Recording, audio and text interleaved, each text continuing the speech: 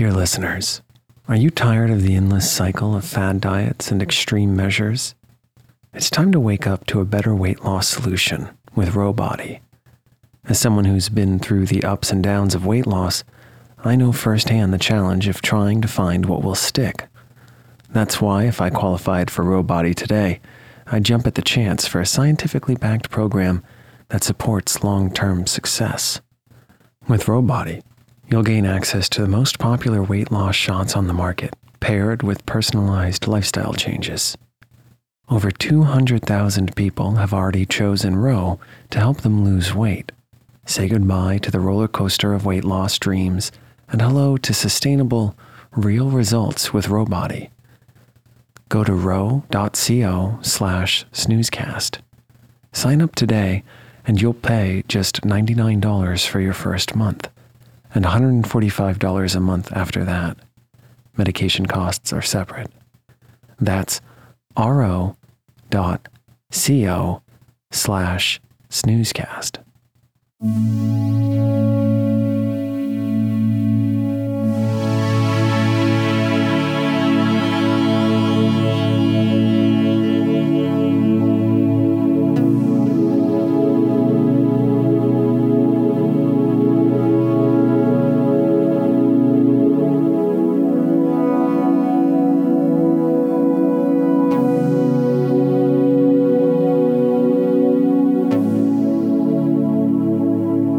Welcome to Snoozecast, the podcast designed to help you fall asleep. Find us at snoozecast.com, and if you enjoy our show, please share us with a friend. This episode is brought to you by Supreme Tranquility. Tonight, we'll read the next part to 20,000 Leagues Under the Sea, a classic science fiction adventure novel by French writer Jules Verne. In the last episode, Aronnax receives an invitation to go hunting in Nemo's forests of Crespo Island the next morning. Conseil and Ned are invited too. At breakfast, Nemo explains to Aronnax that these forests are underwater and that he has designed special suits for them to walk around down there freely. We will pick up with them, getting changed and prepared for their expedition.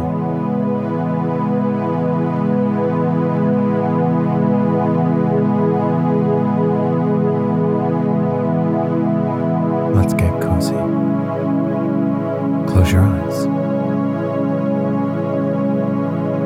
Relax your body into the softness of your bed. Now, take a few deep breaths.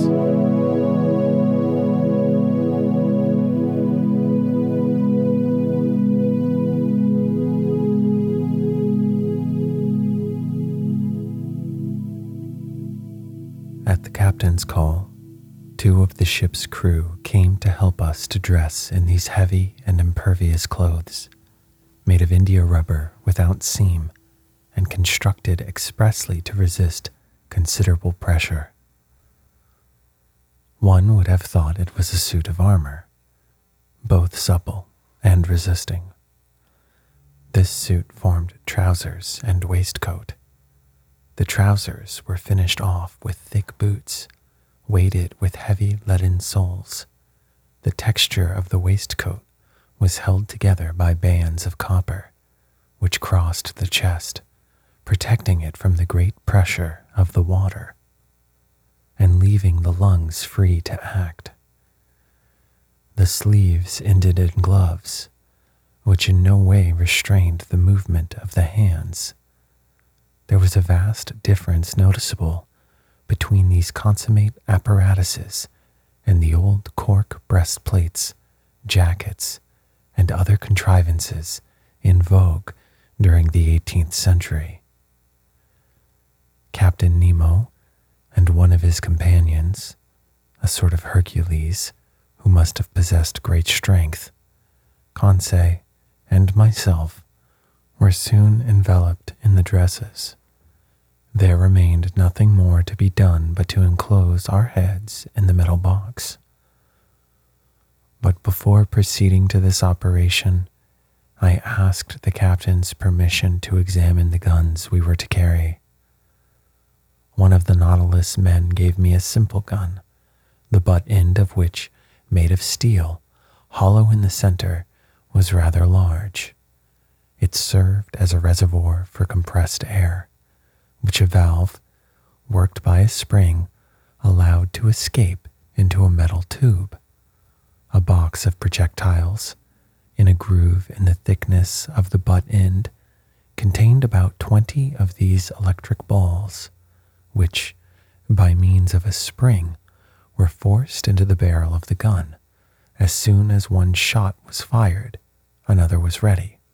"Captain Nemo," said I, "this arm is perfect and easily handled. I only ask to be allowed to try it. But how shall we gain the bottom of the sea?" "At this moment, Professor, the Nautilus is stranded in 5 fathoms, and we have nothing to do but to start." "But how shall we get off?" "You shall see." Captain Nemo thrust his head into the helmet. Conseil and I did the same, not without hearing an ironical "good sport" from the Canadian. The upper part of our dress terminated in a copper collar upon which was screwed the metal helmet.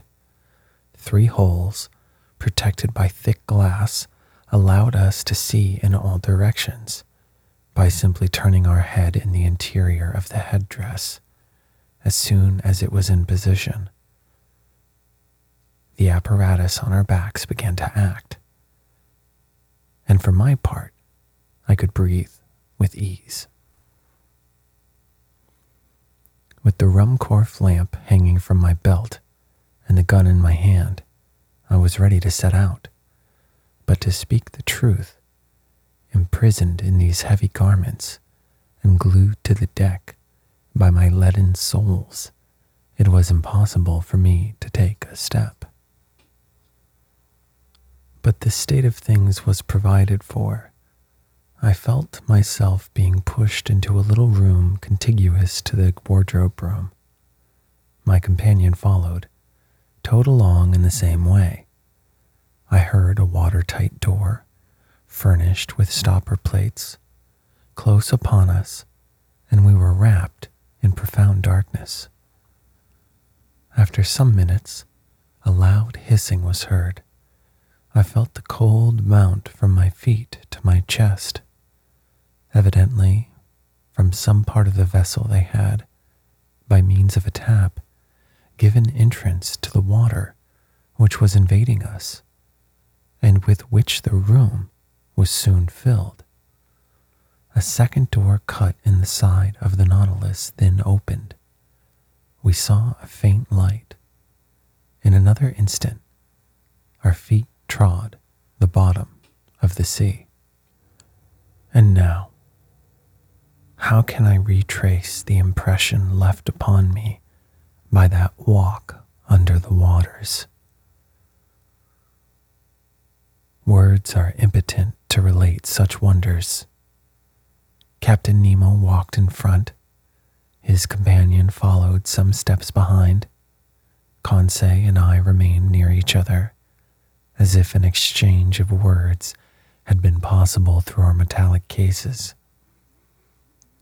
I no longer felt the weight of my clothing, or of my shoes, of my reservoir of air, or my thick helmet, in the midst of which my head rattled like an almond in its shell.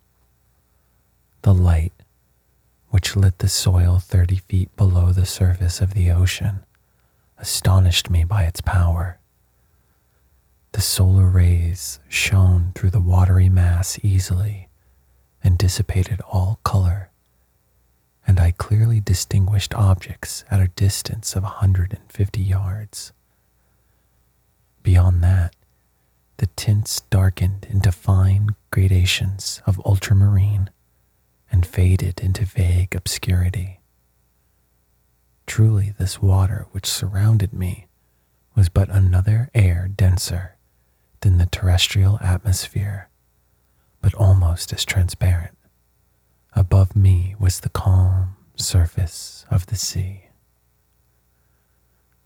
We were walking on fine, even sand, not wrinkled, as on a flat shore, which retains the impression of the billows. This dazzling carpet, really a reflector, repelled the rays of the sun with wonderful intensity, which accounted for the vibration which penetrated every atom of liquid. Shall I be believed when I say that at the depth of 30 feet I could see as if I was in broad daylight? For a quarter of an hour I trod on this sand, sown with the impalpable dust of shells, the hull of the Nautilus, resembling a long shoal, disappeared by degrees, but its lantern, when darkness should overtake us in the waters, would help to guide us on board by its distinct rays. Soon forms of objects outlined in the distance were discernible. I recognized a magnificent rock, hung with a tapestry of zoophytes of the most beautiful kind, and I was at first struck by the peculiar effect of this medium. It was then 10 in the morning. The rays of the sun struck the surface of the waves at rather an oblique angle, and at the touch of their light, decomposed by refraction as through a prism, flowers, rocks, plants, and shells were shaded at the edges by the 7 solar colors. It was marvelous, a feast for the eyes. This complication of colored tints, a perfect kaleidoscope of green, yellow, orange, violet, indigo, and blue. In one word, the whole palette of an enthusiastic colorist. Why could I not communicate to Conseil the lively sensations which were mounting to my brain and rival him in expressions of admiration? For aught I knew, Captain Nemo and his companion might be able to exchange thoughts by means of signs previously agreed upon. So, for want of better, I talked to myself. I declaimed in the copper box which covered my head, thereby expending more air in vain words than was perhaps expedient. Various kinds of Isis clusters of pure tufted coral, prickly fungi, and anemones formed a brilliant garden of flowers, enameled with porphyte, decked with their collarets of blue tentacles, sea stars studding the sandy bottom. It was a real grief to me to crush under my feet the brilliant specimens of mollusks which strewed the ground by thousands, of hammerheads, veritable bounding shells, of staircases and red helmet shells, angel wings, and many others produced by this inexhaustible ocean. But we were bound to walk, so we went on, whilst above our heads waved shoals of Phycelides, leaving their tentacles to float in their train. Medusa, whose umbrellas of opal or rose pink, escalloped with a band of blue, sheltered us from the rays of the sun, and fiery Pelagia, which, in the darkness, would have strewn our path with phosphorescent light. All these wonders I saw in the space of a quarter of a mile, scarcely stopping and following Captain Nemo, who beckoned me on by signs. Soon the nature of the soil changed. To the sandy plain succeeded an extent of slimy mud, which the Americans call ooze, composed of different types of shells. We then traveled over a plain of seaweed of wild and luxuriant vegetation. This sward was of close texture and soft to the feet, and rivaled the softest carpet woven by the hand of man. But whilst verdure was spread at our feet, it did not abandon our heads. A light network of marine plants, of that inexhaustible family of seaweeds, of which more than 2,000 kinds are known, grew on the surface of the water. I saw long ribbons of fucus floating, some globular, others tuberous, some delicate foliage, and something resembling the fan of a cactus. I noticed that the green plants kept nearer the top of the sea, whilst the red were at a greater depth, leaving to the black or brown hydrophytes the care of forming gardens and parts in the remote beds of the ocean. We had quitted the Nautilus about an hour and a half. It was near noon. I knew by the perpendicularity of the sun's rays, which were no longer refracted. The magical colors disappeared by degrees, and the shades of emerald and sapphire were effaced. We walked with a regular step, which rang upon the ground with astonishing intensity. The slightest noise was transmitted with a quickness to which the ear is unaccustomed on the earth. Indeed, water is a better conductor of sound than air, in the ratio of 4-1.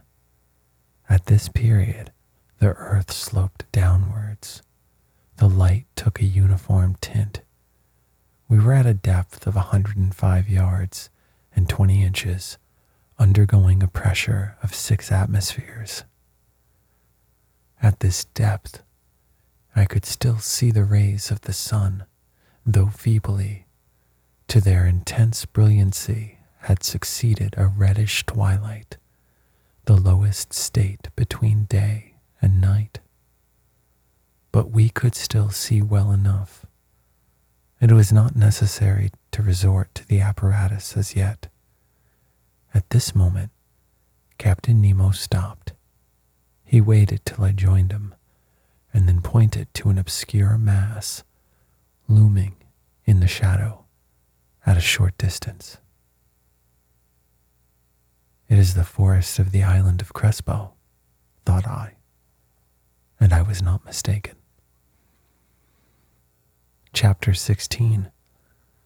A Submarine Forest. We had at last arrived on the borders of this forest, doubtless one of the finest of Captain Nemo's immense domains. He looked upon it as his own, and considered he had the same right over it that the first men had in the first days of the world.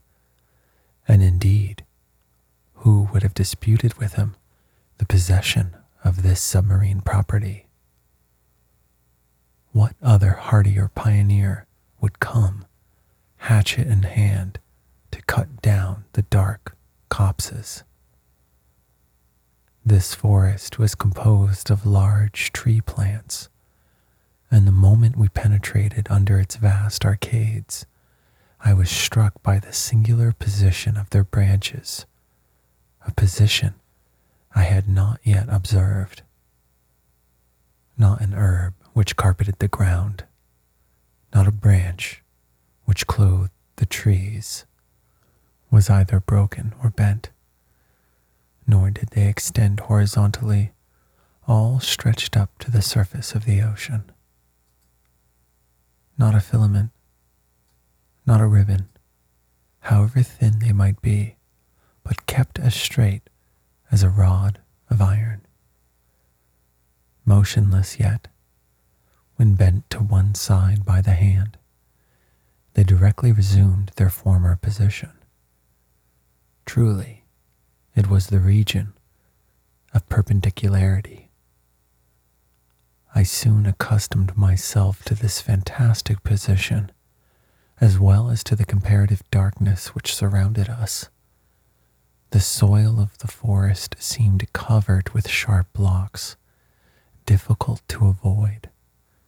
The submarine flora struck me as being very perfect and richer even though it would have been in the Arctic or tropical zones, where these productions are not so plentiful.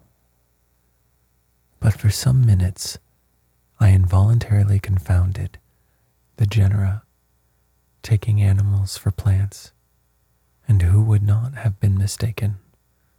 The fauna and the flora are too closely allied in this submarine world.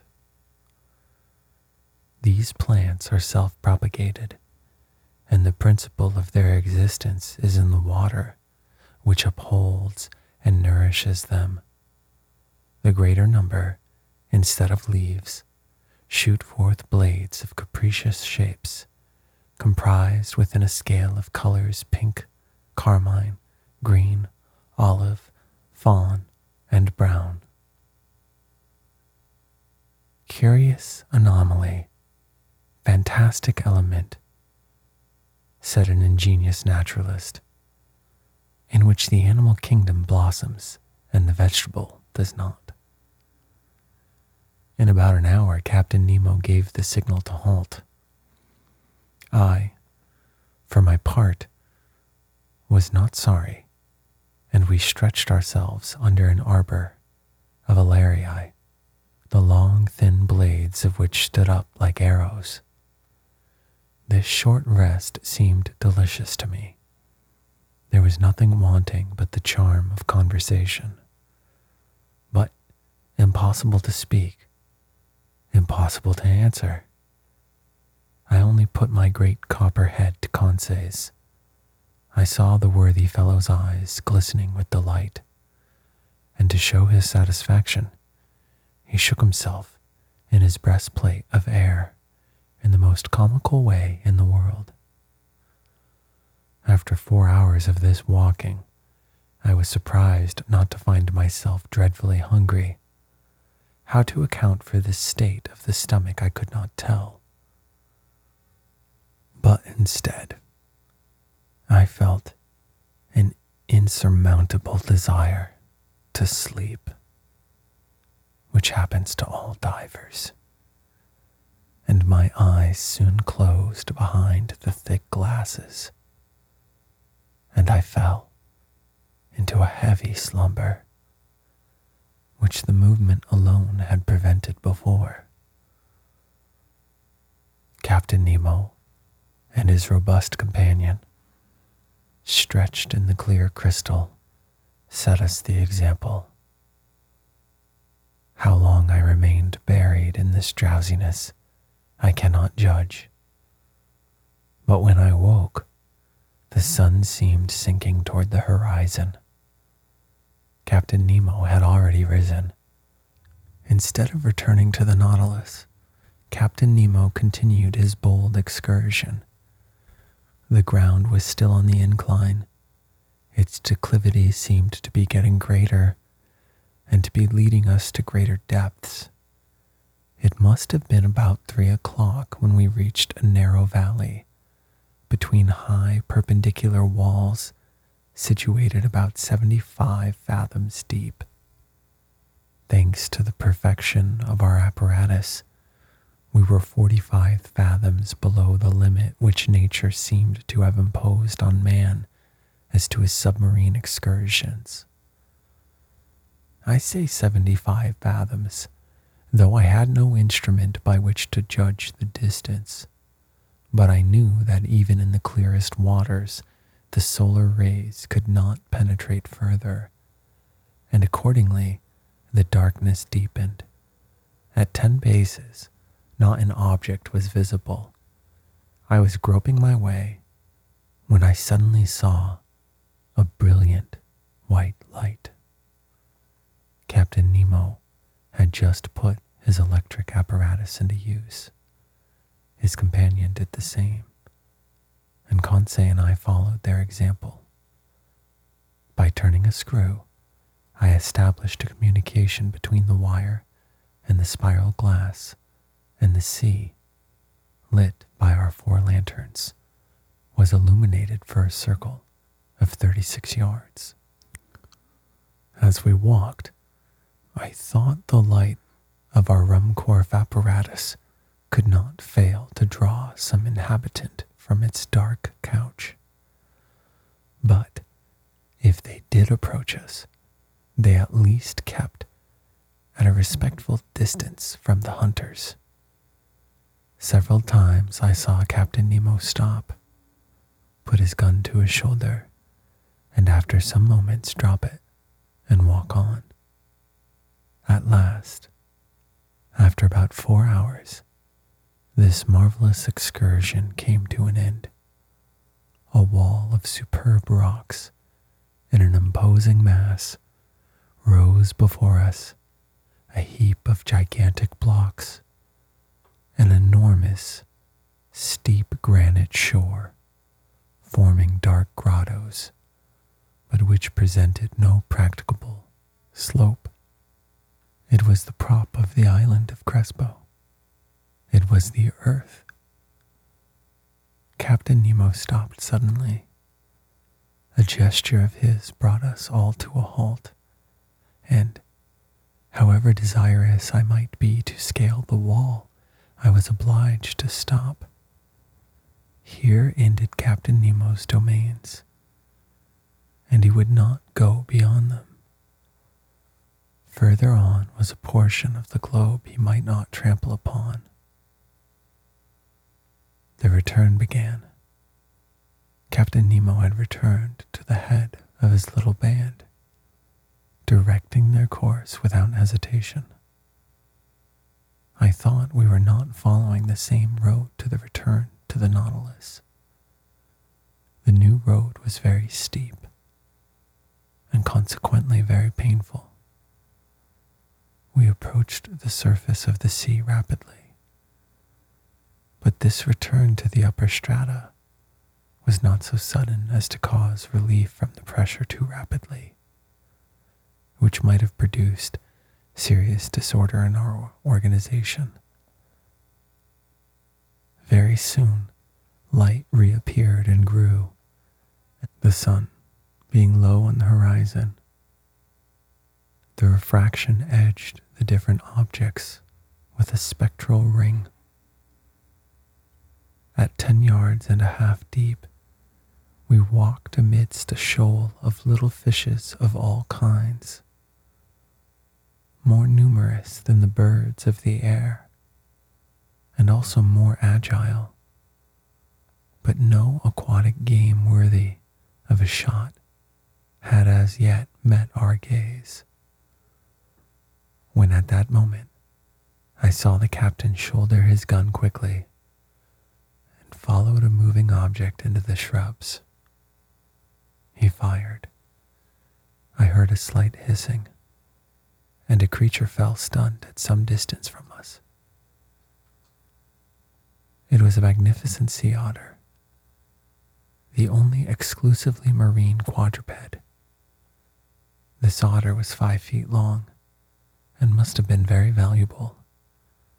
Its skin chestnut brown above and silvery underneath would have made one of those beautiful furs so sought after in the Russian and Chinese markets. The fineness and the luster of its coat would certainly fetch 80 pounds. I admired this curious mammal, with its rounded head ornamented with short ears, its round eyes, and white whiskers like those of a cat, with webbed feet and nails and tufted tail.